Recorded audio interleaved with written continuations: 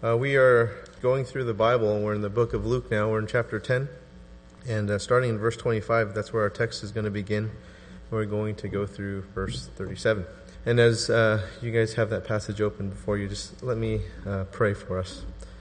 God, we thank you for this time, and we ask that your Holy Spirit would be here with us to minister to us wherever we're at, and the things that we are going through. Help us to be mindful of the things that we are not and the things that we are. And I pray, Lord, that as many of us may be hurting in some way or in some way not looking out for those in need, that this passage would speak to us in regards to those things. In Jesus' name, amen.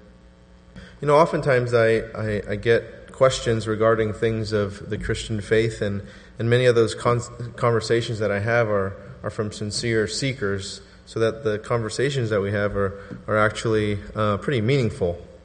But every once in a while I get what I would call a skeptical cynic, and someone who just kind of wants to argue or just solely wants to point things out that are wrong or do this different or whatever. And I actually think that criticism's a good thing, whether it's bad or good. I think it's really helpful. It helps us to grow, and I think that feedback helps us grow. But what about the guy that guy that just wants to argue?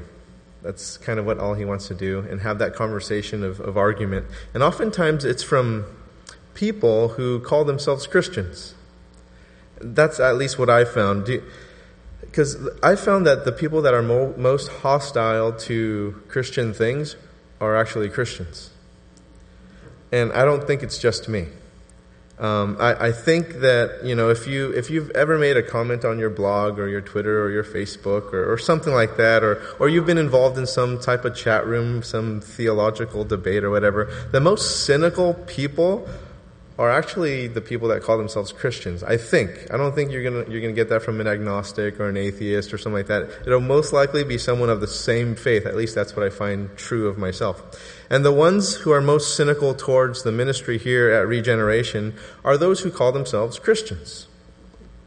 They're kind of the worst.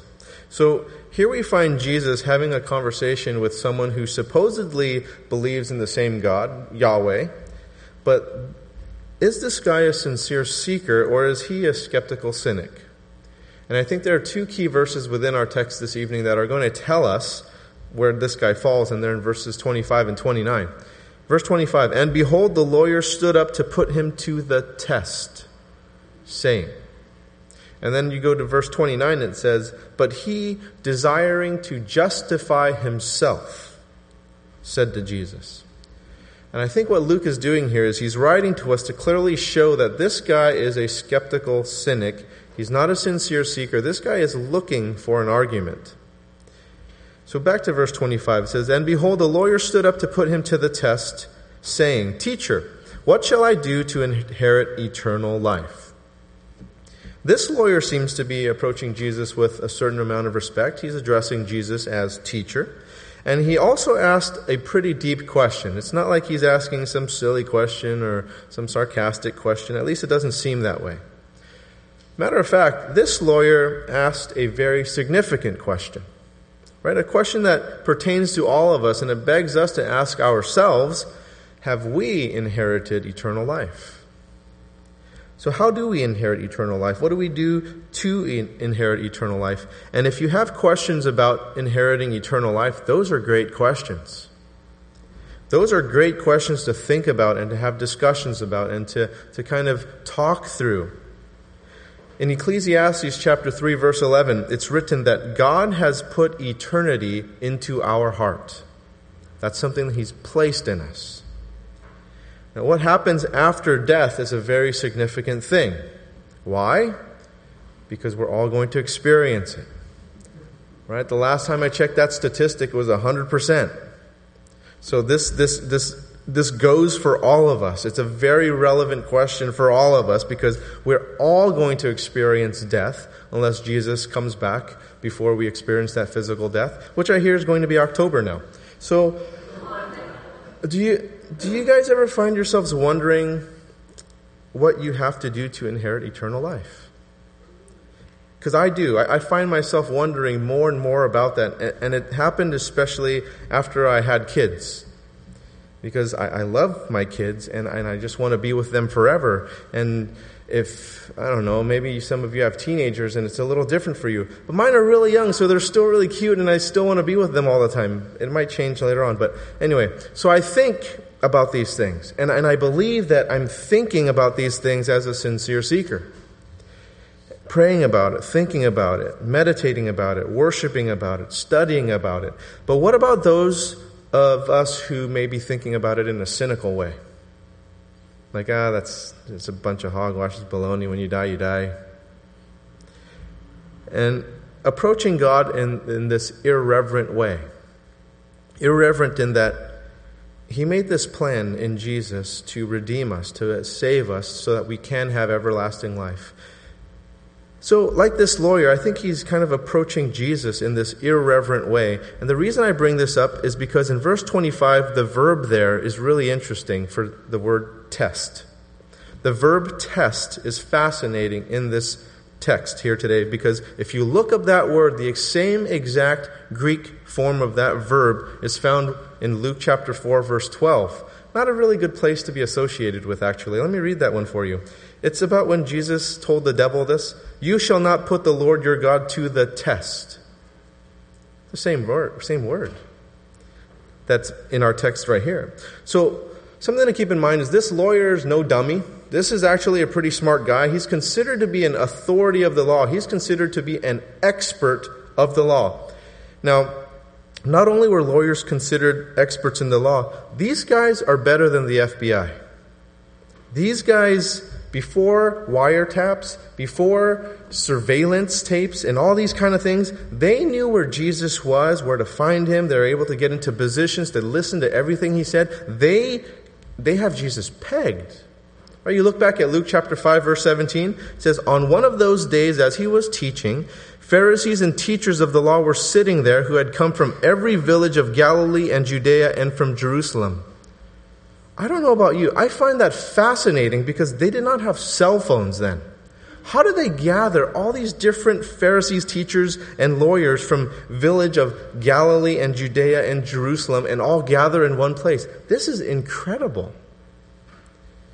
So these guys are good at this stuff. They're good at kind of like picking people out and finding false stuff. And so they located him. They followed him wherever he went. They listened in on all of his conversations. This is all before any of this high-tech stuff.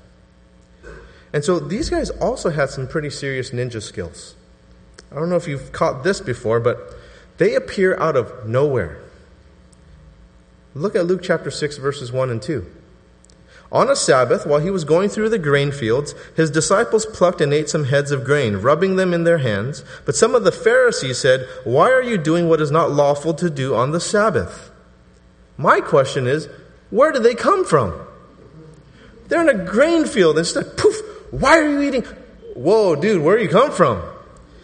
Right, so they appear out of nowhere. They try to catch Jesus doing things, teaching things, saying things against the Hebrew law. That's what the mentality of these guys are like. But this is no surprise to Jesus at all. He knew that they were going to go through this with him. And so in Luke chapter 9, verse 22, he said this: "The Son of Man must suffer many things and be rejected by the elders and the chief priests and scribes," lawyers, "and be killed on the third day, be raised." So we know that this lawyer is an authority of the law. He is an expert of the law, and he was testing Jesus with a really basic question, not a complicated one at all. How does Jesus respond? Jesus actually responds with questions. Right? So he has some questions of his own, verses 26 and 27. He said to him, "What is written in the law? How do you read it?" And he answered, "You shall love the Lord your God with all your heart and with all your soul and with all your strength and with all your mind, and your neighbor as yourself." Now, why does Jesus respond with a question? Well, Jesus knows this guy knew the law. He knew that.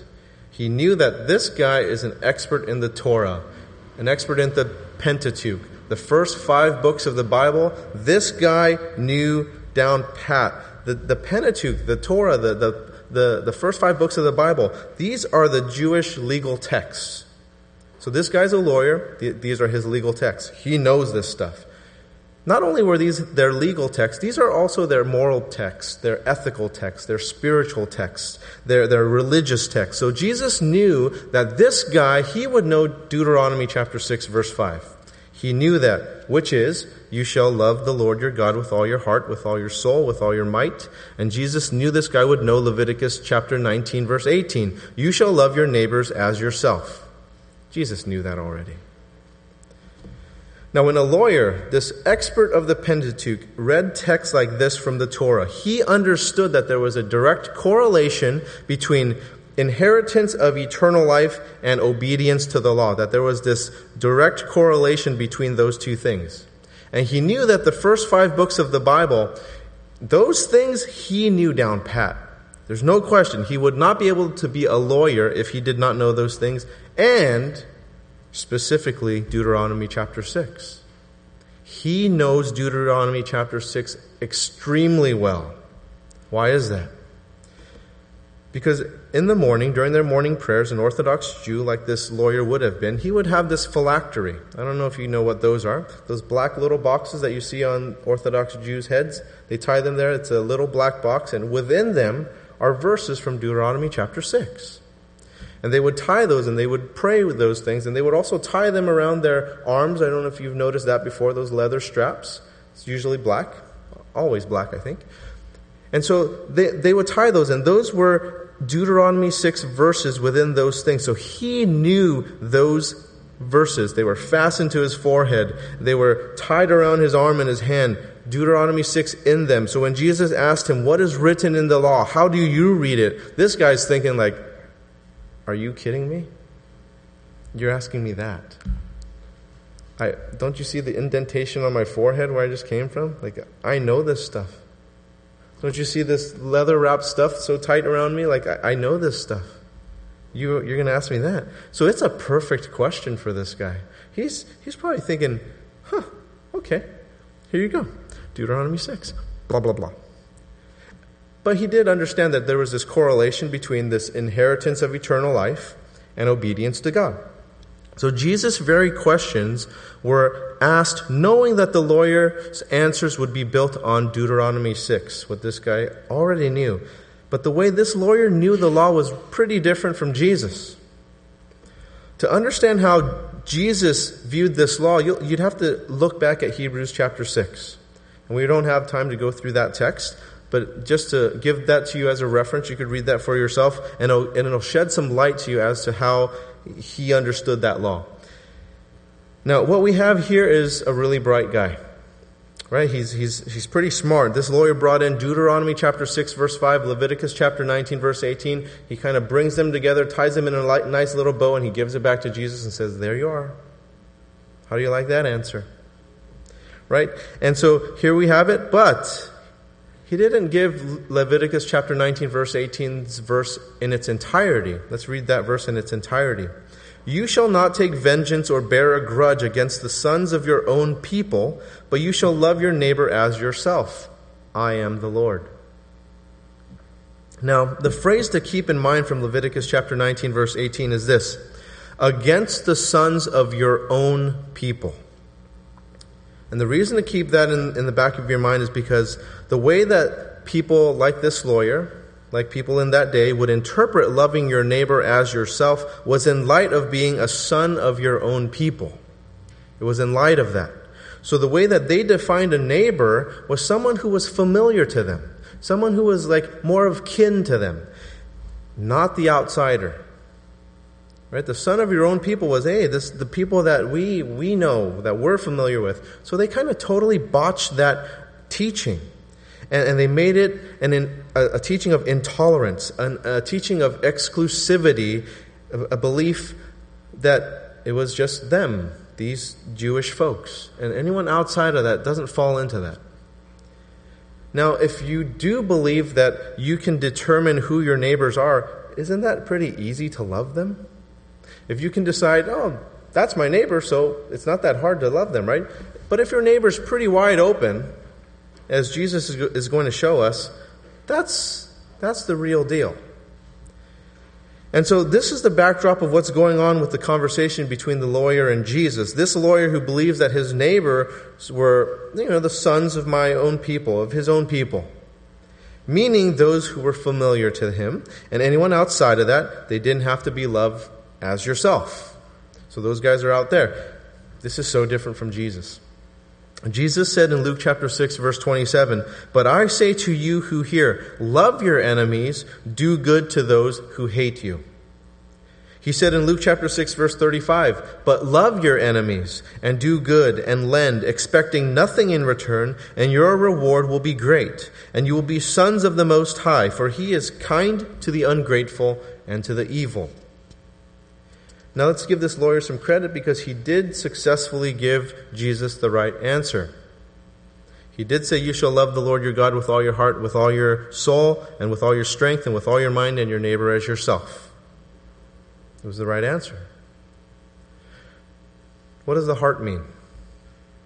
With all your heart. It means from the center of your emotions, where your passion comes from.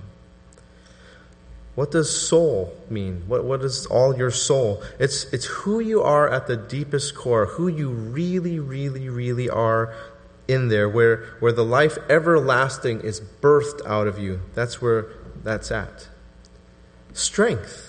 With all of our strength. That's our effort. That's our determination. That's our drive. That's our ambition, our energies, our motivations. All that we can do of ourselves to lay before God. That's our strength. And with all our mind, our character, our understanding, our conscience, that's our mind. So an absolutely great answer from this lawyer. I mean, he was spot on. And after he gave his answer, he was probably waiting for Jesus' reply, so that if Jesus gave any other answer, he would say, "False teacher, I caught you. Because I know this law stuff really well, and you didn't tell me the law." But Jesus agreed. Verse 28, "And he said to him, 'You have answered correctly. Do this, and you will live.'" And I tend to think that this lawyer was just hoping. He was just hoping that Jesus would give him a different answer so that he could argue about it and debate him about it. And I tend to think that because of verse 29. "But he, desiring to justify himself." He didn't just end it there. He wanted something more. Said to Jesus, "And who is my neighbor?" Now, before we go any further, let's take a closer look at verse 28, because I think it's important. "And he said to him, 'You have answered correctly. Do this, and you will live.'" Do this, and you will live. Right? Do this. Now, sometimes in Christian circles, we tend to throw out the law, or all the Old Testament stuff. That's stuff. That's the Old Covenant. Just stick with the New Covenant. It's all about the New Testament. Forget about that. And I've heard that from pastors actually confront me on it when we were going through our last book, which was 1 Samuel, an Old Testament book. And so they would confront me on these things, asking me, "Oh, why are you teaching that stuff? That's the Old Testament. You need to focus on the New." But here we find Jesus agreeing with the lawyer, and he's quoting from the Old Testament. Do this and you will live. And we can't throw out the Old Testament. Jesus is telling us to do this in reference back to Deuteronomy 6, verse 5. In reference back to Leviticus 19, verse 18. The New Testament was not meant to be thrown out, right? To throw out those ethical and those moral mandates of the Old Testament. That was not meant to be. That the New Testament actually supports those ethical, moral mandates of the Old Testament. The New Testament ethics and morality, those were built on the Old Testament. You can't throw that out. And Jesus said in Matthew chapter 5, verse 17, "Do not think that I have come to abolish the law or the prophets. I have not come to abolish them, but to fulfill them." That's what he came to do. He came to fulfill them. So in their definition of the sons, right, of my people, it was just such a small definition of what they came up with. Jesus didn't come to abolish that. That's right. That's what the Old Testament says. But he's come to fulfill it, to give a clearer picture, a more comprehensive sense of what that meant. And so he says, do this and you will live. It doesn't mean that he had the opportunity to earn it. That's not what that means in terms of doing something. Do this and you will live means that the one who has inherited eternal life will be identifiable. That you will be able to see them because he or she does things that signify a follower of Jesus. So you can see it. Not that they earned it. Does that make sense? So we can't earn inheritance to eternal life, but the signs that we have inherited eternal life are loving the Lord your God with all your heart, with all your soul, with all your strength, and with all your mind, and your neighbor as yourself. So these are things that we do as a sign of our inheritance of eternal life and that others can see. Luke chapter 8, verse 15, Jesus said, "As for that in the good soil, they are those who, hearing the word, hold it fast in an honest and good heart and bear fruit with patience." So God does something within us. He works within us. And from that, there's this manifestation of what has been done. We are transformed from within. And that is exhibited by what we do. Not the other way around. We don't do things to earn that transformation and that manifestation. So how do we know we know God? It's the same in the old as in the new. And what it boils down to is love. That's what it boils down to. In the old, we have passages like Leviticus chapter 19, verse 18, Deuteronomy chapter 6, verse 5. In the New Testament, we have passages like Romans chapter 13, verses 8 through 10. And it reads this. Paul wrote this, "Owe no one anything except to love each other, for the one who loves another has fulfilled the law. For the commandments, you shall not commit adultery, you shall not murder, you shall not steal, you shall not covet, and any other commandment are summed up in this word, you shall love your neighbor as yourself. Love does no wrong to a neighbor, therefore love is fulfilling of the law." And we have passages like 1 John chapter 3, verse 14.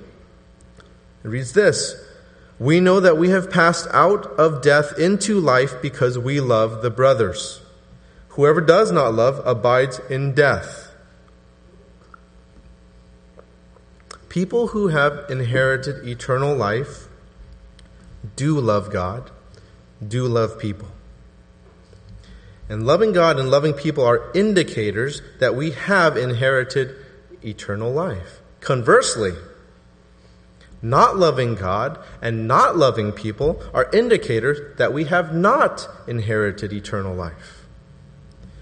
So when Jesus says, "Do this and you will live," that lawyer knew he wasn't doing those things. Right? He knew that. And you and I know we can't be absent of the Holy Spirit in our lives and do this stuff. We need God. And even when God is with us, it's still so difficult because we're so weak and we're so disobedient and we don't listen. And so we still can't love God and love people even when the Holy Spirit's within us. But thank God for repentance. Thank God for confession. Thank God that He had a plan to redeem us from our sins, that Jesus came and died for us on the cross, wiped us clean from that, so that we appear righteous before a holy God. Now notice what the lawyer does instead of confessing, instead of repenting. What does he do? Verse 29, "But he, desiring to justify himself, said to Jesus, 'And who is my neighbor?'" So rather than confessing, repenting, "You know what, Jesus, you're right. You got me. And, I haven't been doing those things to inherit eternal life. I know them. I can quote Deuteronomy chapter 6, verse 5. I can quote Leviticus chapter 19, verse 18. I know all that stuff in my head. But you know what? I don't know it in my heart, and I need you. And I can't do it." Instead of doing that, this guy has the audacity to ask Jesus, "And who is my neighbor?" Smarty pants. And Luke writes to us that this guy desired to justify himself. Just a critical cynic, not a sincere, genuine seeker. This is a guy looking for an argument.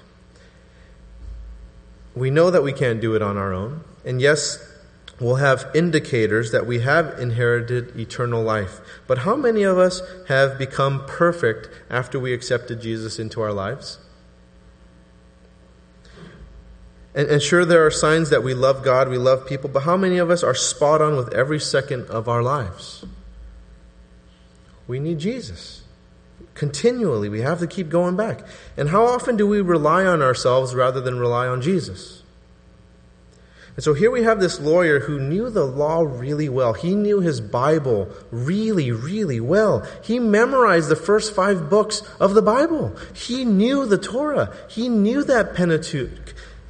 But he didn't use it to change his heart towards God. He just kind of knew it in his head. So he was able to give these answers.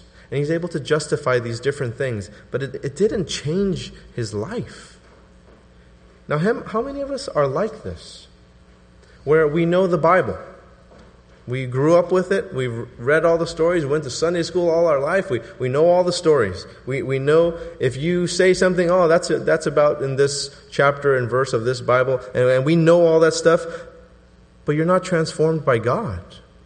You kind of have it in your head, but you don't have it in your heart. And you have a ton of Bible knowledge, but who you are isn't like Jesus. And you talk like Jesus, but you don't live like Jesus.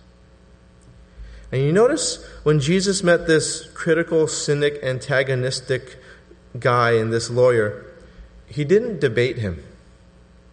He didn't debate him on biblical things or theological things or philosophical things. He didn't go there. And don't think for a second it's that because Jesus couldn't. Jesus would have schooled this clown. Right? This book is about him. He inspired it. He authored it. This is his book. Right? But he doesn't do that. He doesn't enter into theological debate. Why is that? Why does he not do that? Because changing someone's mind biblically, philosophically, theologically, doesn't equate to transforming someone's life. And being in submission to Jesus, it doesn't do anything when it's just kind of that debate stuck up here. Right? See, it's not about winning a theological debate, a biblical debate. It's about winning souls. That's what Jesus is about. And even though he could win this debate, he can make this guy look like a fool. He doesn't go there. And that's really important for us to remember. When we enter into these theological debates, which oftentimes people want to do. They want to, I don't know why, but they want to debate these theological points, philosophical points, biblical points. Now, are we wanting to be right about those things, or are we about winning souls? To put our energy towards winning souls. Luke chapter 19, verse 10, Jesus said, "For the Son of Man came to seek and save the lost." Right? He didn't come to prove himself right theologically, biblically, even though he can. He's very capable of that. So we must ask ourselves, what fight are we fighting? Are we wanting to be right? Or are we wanting to win souls? And how many of us have entered into a debate with someone about Jesus, but it didn't do anything for either one of your souls? It didn't. In fact, it made you kind of feel like, I don't want to associate with Christians. They're just kind of nasty. And even though that person's right, he's just so nasty when he's right. I can't imagine when he's wrong. Right? And so it's just ugly sometimes, the type of debates that we get into, the type of arguments that we get into. And you see, Jesus knew exactly what this lawyer needed, and he didn't need any more Bible. Right? He didn't need another serving of Bible pie, right? What this guy needed was a slice of humble pie. And sometimes I feel like that with some Christians. Right? They just want more Bible. Oh, let's have more Bible. We'll have another Bible study, and we'll study more of this. We'll have more classes, and we'll do all this. And they just want to keep accumulating Bible knowledge, which is awesome if you exercise what you intake. If you do not exercise what you intake and you keep on taking in this Bible knowledge, you're going to get really spiritually unhealthy. You're going to be spiritually constipated. Right? You're just there. And it's not that what you're taking in is bad. It's actually really good, nutritious stuff. It's excellent stuff. But no matter how good it is, if you just keep on intaking, you just sit there, you're going to get unhealthy. You need movement. You need to exercise. You have to make that nutritious food do something. And you can't just sit there eating Bible bonbons. Right? Just like, I just want more bonbons, and I'm going to watch these Bible bonbon infomercials. Oh, that's really great, what he's saying on the television, what he's saying on the radio, and what I listen to on sermons on iTunes and streaming, and I'm just, these books, I'm just eating bonbons all the time, and you're talking about bonbons all the time. You are so unhealthy. You got to go do something. You got to go have a movement. Right? So it has to translate into transformation. You have to exercise what you're putting in. Otherwise, you just get constipated with that stuff. It has to affect your soul. So, are we here to test Jesus? Or are we here to trust Jesus? And see, I don't think the majority of the problems we have are rooted in theology. I really don't. I don't think it's rooted in Bible. It's that the Bible hasn't moved from our head to our heart. Right? And if it doesn't affect who we are. It just gets stuck here. But it has to change who we are. And you notice that the lawyer wasn't concerned about who he was. Who he was to be as a child of God. He said back in verse 25, "What shall I do to inherit eternal life?" What shall I do? Back to accumulating knowledge. Back to seeing, I memorized those first 5 books. It's not a big deal if I memorize another 5. Or if I do something else. So what do I do? It wasn't a manifestation of transformation of what God did in him. He was looking for something that he could do to inherit eternal life because I think he saw himself as a very, very capable person. He had abilities. He was really bright. He was a lawyer. He was an expert of the law. Theologically, he had it in his head. He thought he was all that. He had it. So instead of entering a theological debate with someone who thinks that they know it all, Jesus gives him what he really needs. And it's humility. And Jesus enters the work of transformation by going into his emotions, going into his soul, going into his motivation, his conscience. The very things that he answered Jesus with in verse 27, after Jesus asked, "What is written in the law? How do you read it?" And he enters into that place. And how does Jesus do this? He tells him a story that's not in the Bible. See how brilliant Jesus is? Because if Jesus refers back to the Torah, this guy goes back into his head. Oh, I know that. And he starts spouting and memorizing. This is a very bright guy. And so here's the first verse of the story. Jesus has a story.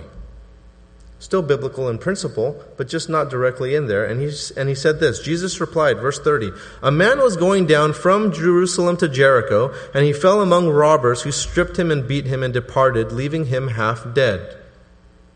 Now, Jesus is so smart.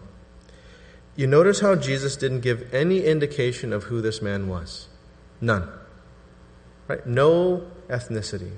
No nationality, no age, no status, no religion, no nothing. Jesus just said, "A man." A man who was robbed, a man who was stripped, a man who was beaten, left for dead. He is an unknown man who is in need, and there's no way for this lawyer to label him whether he is or is not a son of his own people. He's not given that information. Jesus just said, "A man." See how brilliant he is? So Jesus takes the lawyer's labeling of people, because that's what he would have thought if this guy was a neighbor or not. And who is my neighbor? And Jesus goes into the story and he just says, "A man."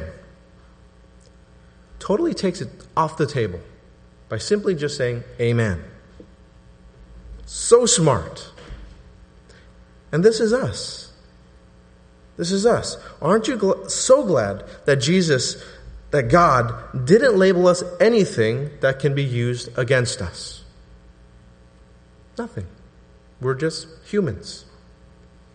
And that He sees us as His children without any discrimination. We're His children. Thank God for that. And because Jesus looks at us in this way and makes it possible for us to be like Him, to extend that same love to others without discrimination. Now, the distance from Jerusalem to Jericho, just to give you some geography and to give you some background in this story so that you can picture it in your head, it's about 15 to 20 miles. Right? If you Google map it, it's going to be a lot longer because you have to take a road. But the Roman road is a lot more direct. And it's about 15 to 20 miles. And so there's a change in elevation there, too, of over 3,000 feet. So that's just to give you some background there. And this is a road that Jesus Himself traveled before. This is a road that He is familiar with. It's a common road. It's a road that is still there. Parts of it are still there. You can go to Israel now and still walk on this road. Parts of it are there. And so this is a road that is commonly known. Back in this day, everyone would know this road. It's kind of like saying, oh, the 80. And as you can tell, I'm from Southern California because I put the before 80. The 80. And so that's kind of like this Roman road. It's a very common road. Everyone knows it. Everyone knows that robbers being there, very commonplace. It's kind of like us saying like International Boulevard at dark, not a safe thing to do, to walk by yourself. Right? It's common. We all know this. So along that route, there are a ton of rocks. A lot of places that people can hide and just come out and ambush you. And so Jesus gives us this scenario about these robbers and things like that. Nothing out of the ordinary. This is probably true to life. Then He goes into telling us about these three different people and their responses. And this is what we'll go into now. Verse 31. Now by chance, a priest was going down that road, and when he saw him, he passed by on the other side. Now this is really fascinating. Jesus using a priest in this story is really interesting because a lawyer would sometimes pull this kind of double duty job thing. That when they were a lawyer, they were practicing the law. They were an expert in the law. But along with that, many of these lawyers would also have this double duty as a priest because they knew the law so well. So they were a temple priest as well as a lawyer. So they would kind of do this dual duty thing. When they were priests in the temple, they acted as priests. Outside of that, they acted as lawyers. So it wouldn't surprise me at all if this guy was the sort of guy that fell into this double duty. And that Jesus was inserting this lawyer into that role as a priest, walking down the road, ignoring and passing along. Wouldn't surprise me at all that Jesus would do that. And verse 31 tells us that the priest was going down that road, meaning that he was leaving Jerusalem.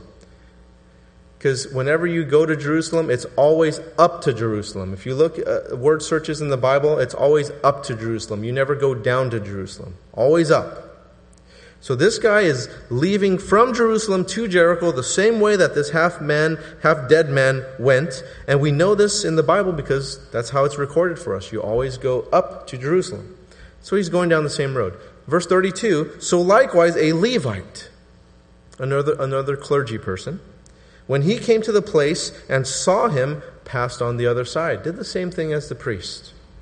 So here we have two religious men who saw the condition of this half-dead man, and they did nothing. And since they were leaving Jerusalem, and since this guy is identified as a priest, he was probably coming from temple. Because his duty was not as a lawyer. He was identified as a priest. So it's probably like us. When we leave church and we see these urgent needs around us and things, and we just kind of like walk alongside of them. Yet we just came from church. If at any time we were going to act on something of compassion, it would be at this time, after the service. But here we have this guy, he's just leaving temple, and he walks on the other side.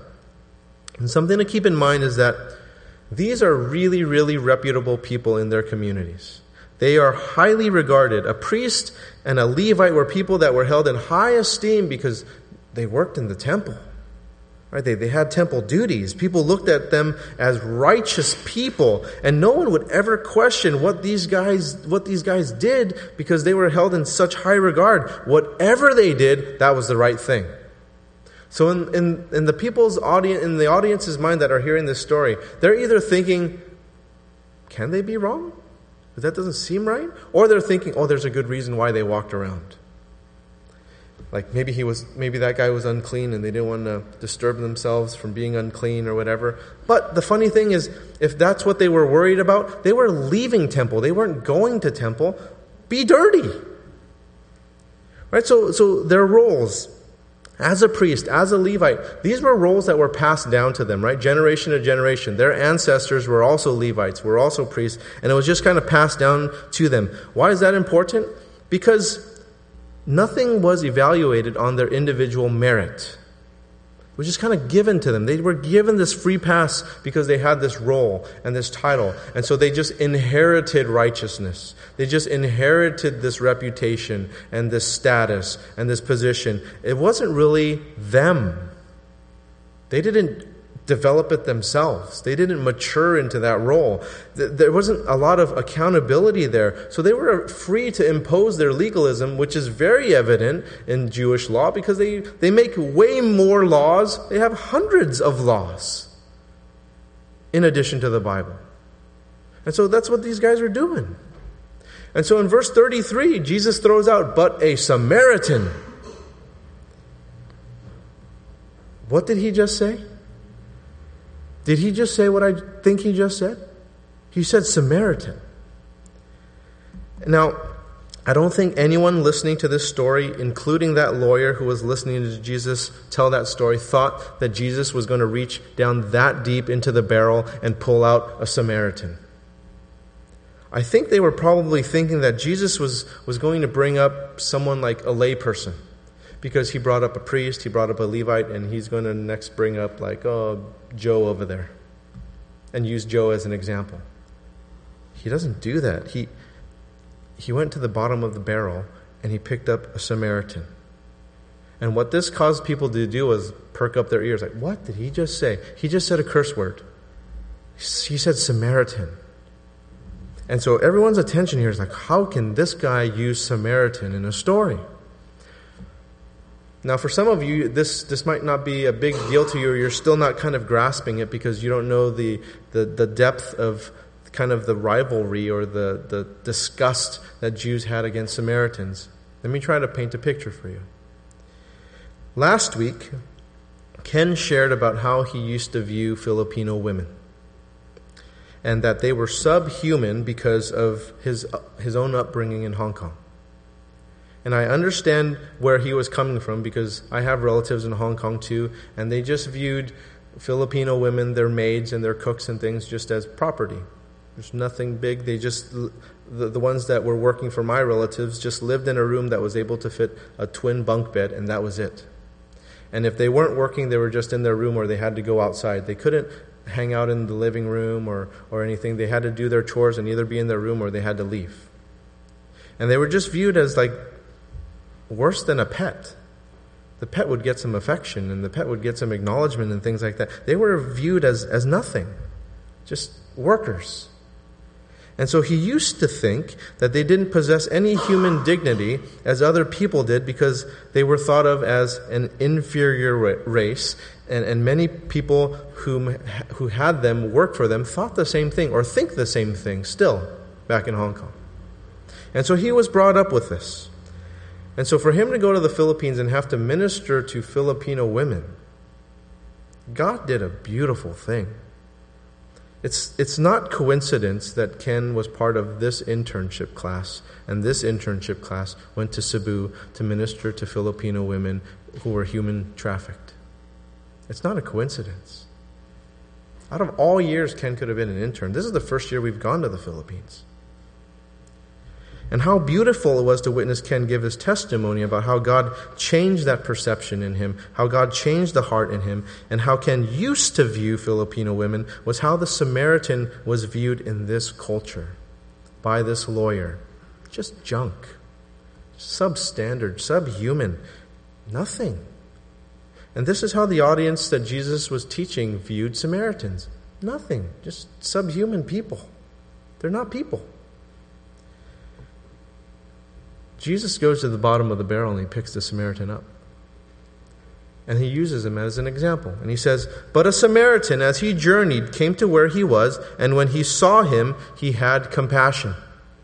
He went to him and bound up his wounds, pouring on oil and wine. Then he set him on his own animal and brought him to an inn and took care of him. And the next day he took out 2 denarii and gave them to the innkeeper, saying, 'Take care of him, and whatever more you spend, I will repay you when I come back.'" Now we can read from this parable that the Samaritan had some means, right? He shared with the stranger his own means.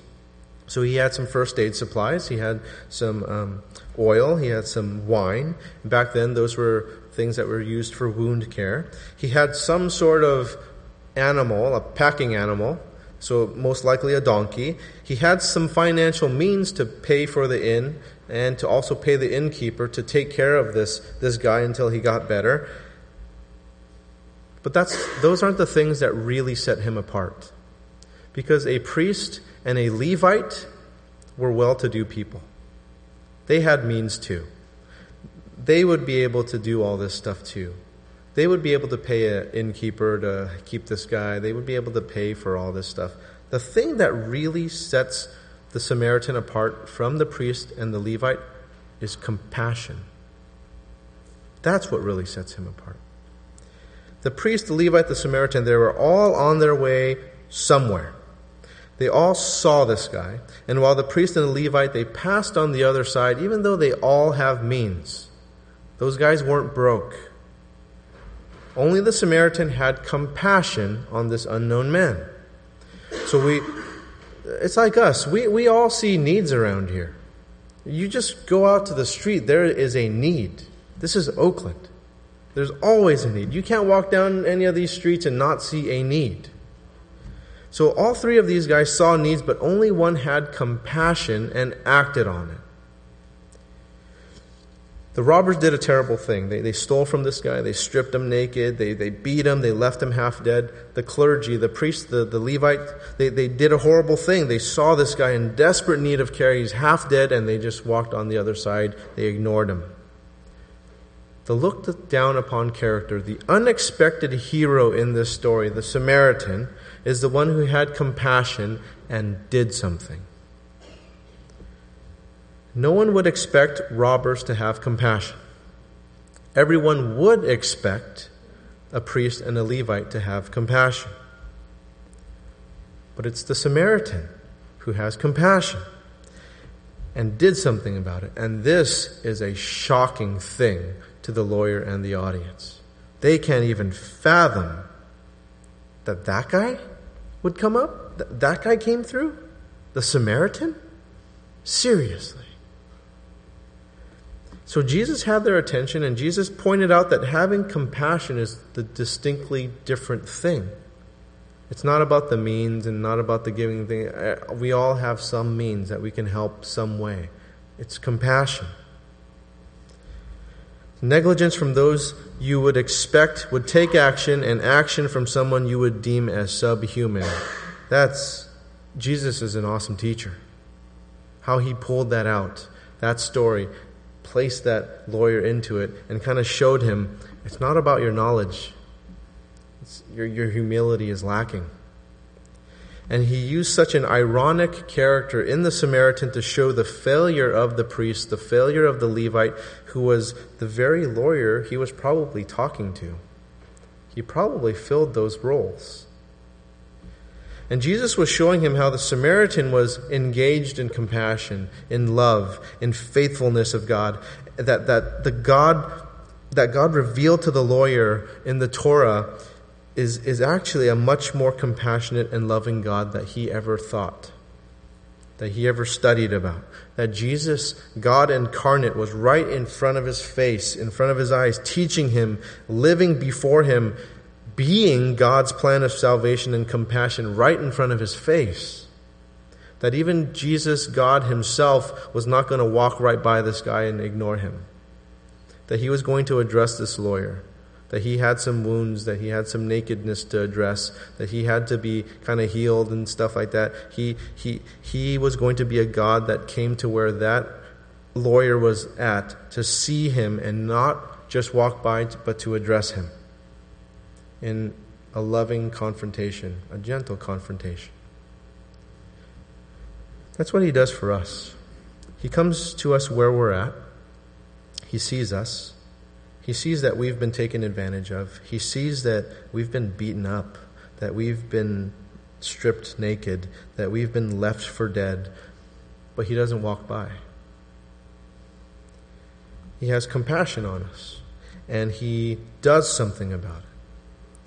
And he died on the cross for our sins. He rose from the dead on the third day to conquer death. He has compassion for all of us. He stopped over 2,000 years ago to do something about it. And a couple of the evidences that we are of Jesus are that we have compassion, and that we are like Jesus in that we show mercy. And it's not that you go to church. It's not that you know the Bible. It's not that you do religious things, or you look a certain way, or you talk a certain way, or you do these other things appropriately. Those are all good things. Don't get me wrong, those are good things. But without mercy, without compassion in your life for people, regardless of who they are, all those good things are useless. All that Bible knowledge is useless. All the good things that you do, all the going to church, all that stuff is useless if you have no compassion in your life for people. And sometimes we have a really hard time thinking that the grace of God works through the least likely of people. Right? We as a church, we might fall into this. You might fall into this. You might feel so low, and you're looking at the church staff, like the priest or the Levites, that they do all the service, they do all the ministering, they do all the reaching out to people and outreaches and things like that. And they are the ones that do the compassion stuff and the mercy stuff. Please don't think that. Because in this story, those are the people that don't have it. And I find myself guilty of that too, because I'm just insulated in this church bubble and trying to serve these needs. Sometimes I might not even notice something that you can. That you're more sensitive to those outside things, that walking by the road and you see something, that you are worthy. You can be called to do something because you have compassion, and the Lord is going to use that, and the Lord can use you if you allow yourself to be a compassionate person. You don't need all the Bible training. You don't need all the theology training. Sure, it's good. It's good stuff. But if it doesn't go from your head to your heart, it's no good. But if you have compassion, the Lord can use that regardless of how you're viewed. Regardless of the lack of training you have, regardless of how you feel you are so incapable of serving people. If you're a Christian, you feel that you know a lot of the Bible, and you do church things, and you come all the time, please don't be like the priest and the Levite, in that when you notice things, you just kind of skirt around them and ignore them. Rather, repent. Don't go back to Jesus and say, like, who's my neighbor, though? Right? Address it. Confess your sin, repent of it, extend mercy, extend compassion, extend love. That's what we do as followers of Jesus. We have these second chances over and over again. We can repent. And the Samaritan was the only one who was identifiable by loving God and loving his neighbor. And this is no doubt a really, really surprising end of the story for this lawyer. He probably had no clue that Jesus was going to bring up a Samaritan. And by Jesus using the Samaritan as a hero of the story, Jesus just removed all the titles, all the status, all the positions of anyone who thinks that they can inherit eternal life because of who they are. Well, all my family were priests. All my family were Levites. so I'm obviously God, a godly person. I'm going to go to heaven. It is not that way. It is very individual. You don't just get past the baton and you get a free pass to heaven. We each have a decision to make. And so Jesus kind of removes all this stuff, and he says, no titles, no roles, no status, nothing, because those aren't the things that we're going to be striving for anyway. We're going to be about extending compassion, extending mercy, extending love, loving people. That's what we're going to be about. And so it's not about any of that stuff. And Jesus said in Matthew chapter 5, verse 16, let your light shine before others so that they may see your good works and give glory to your Father who is in heaven. He said in John chapter 13, verse 35, by this all people will know that you are my disciples if you have love for one another. Now, there have been this series of back and forth questions between the lawyer and Jesus, and here's Jesus' final question in the story and the lawyer's reply. Verse 36 and 37. Which of these three do you think proved to be a neighbor to the man who fell among the robbers? He said, the one who showed him mercy. And Jesus said to him, you go and do likewise. So the question isn't, who is my neighbor? The question is, am I a neighbor to those who are in need? Am I extending love, compassion, mercy as a follower of Jesus? Not out of some guilt-ridden obligation or something that's from you that thinks you can earn eternal life through it, but as an expression, as an indication of who you really are in Jesus Christ.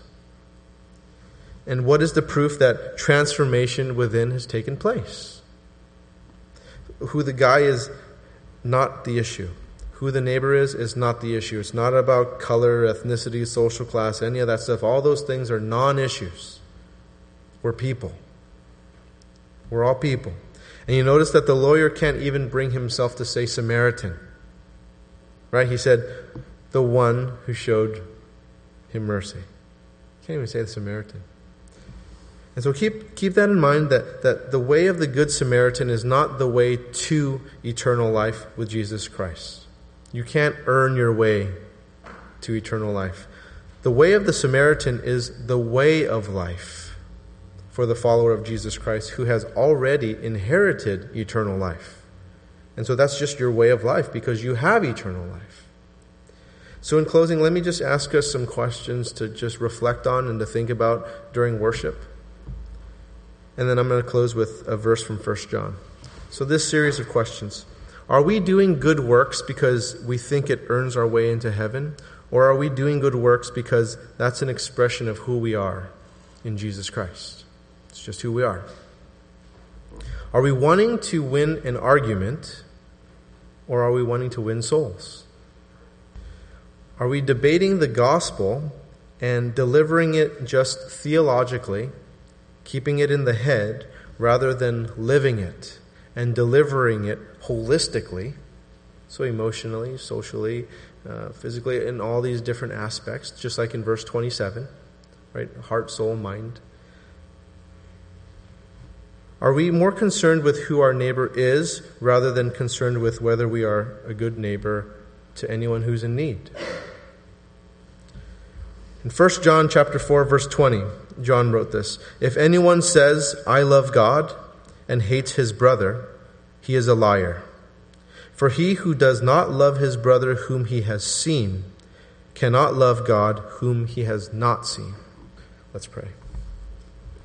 Lord, we love your word. We thank you for it. And Lord, we ask that it doesn't just stay in our heads, but that it moves into our heart, that it moves into our very being, that it transforms us. Not just to be a story for us to regurgitate verbatim, but something that we live, something that we are. And I pray, God, for anyone here who has questions and is genuinely seeking a relationship with you, that, Lord, as they ask you questions, Lord, I know you will deliver in kindness those answers, and that you would supply them people to also help them with that journey. Lord, I also pray for folks who are struggling at this time now, Lord, that have a relationship with you, but they're just struggling. And I ask, God, that you would bless them. That you are the Father that welcomes them back, just like that story of the prodigal son, that you were just anxiously waiting for them, and when you see them on the horizon, you run to them. And that you're so kind. And so I pray, Lord, that they walk those steps towards you. In Jesus' name, amen.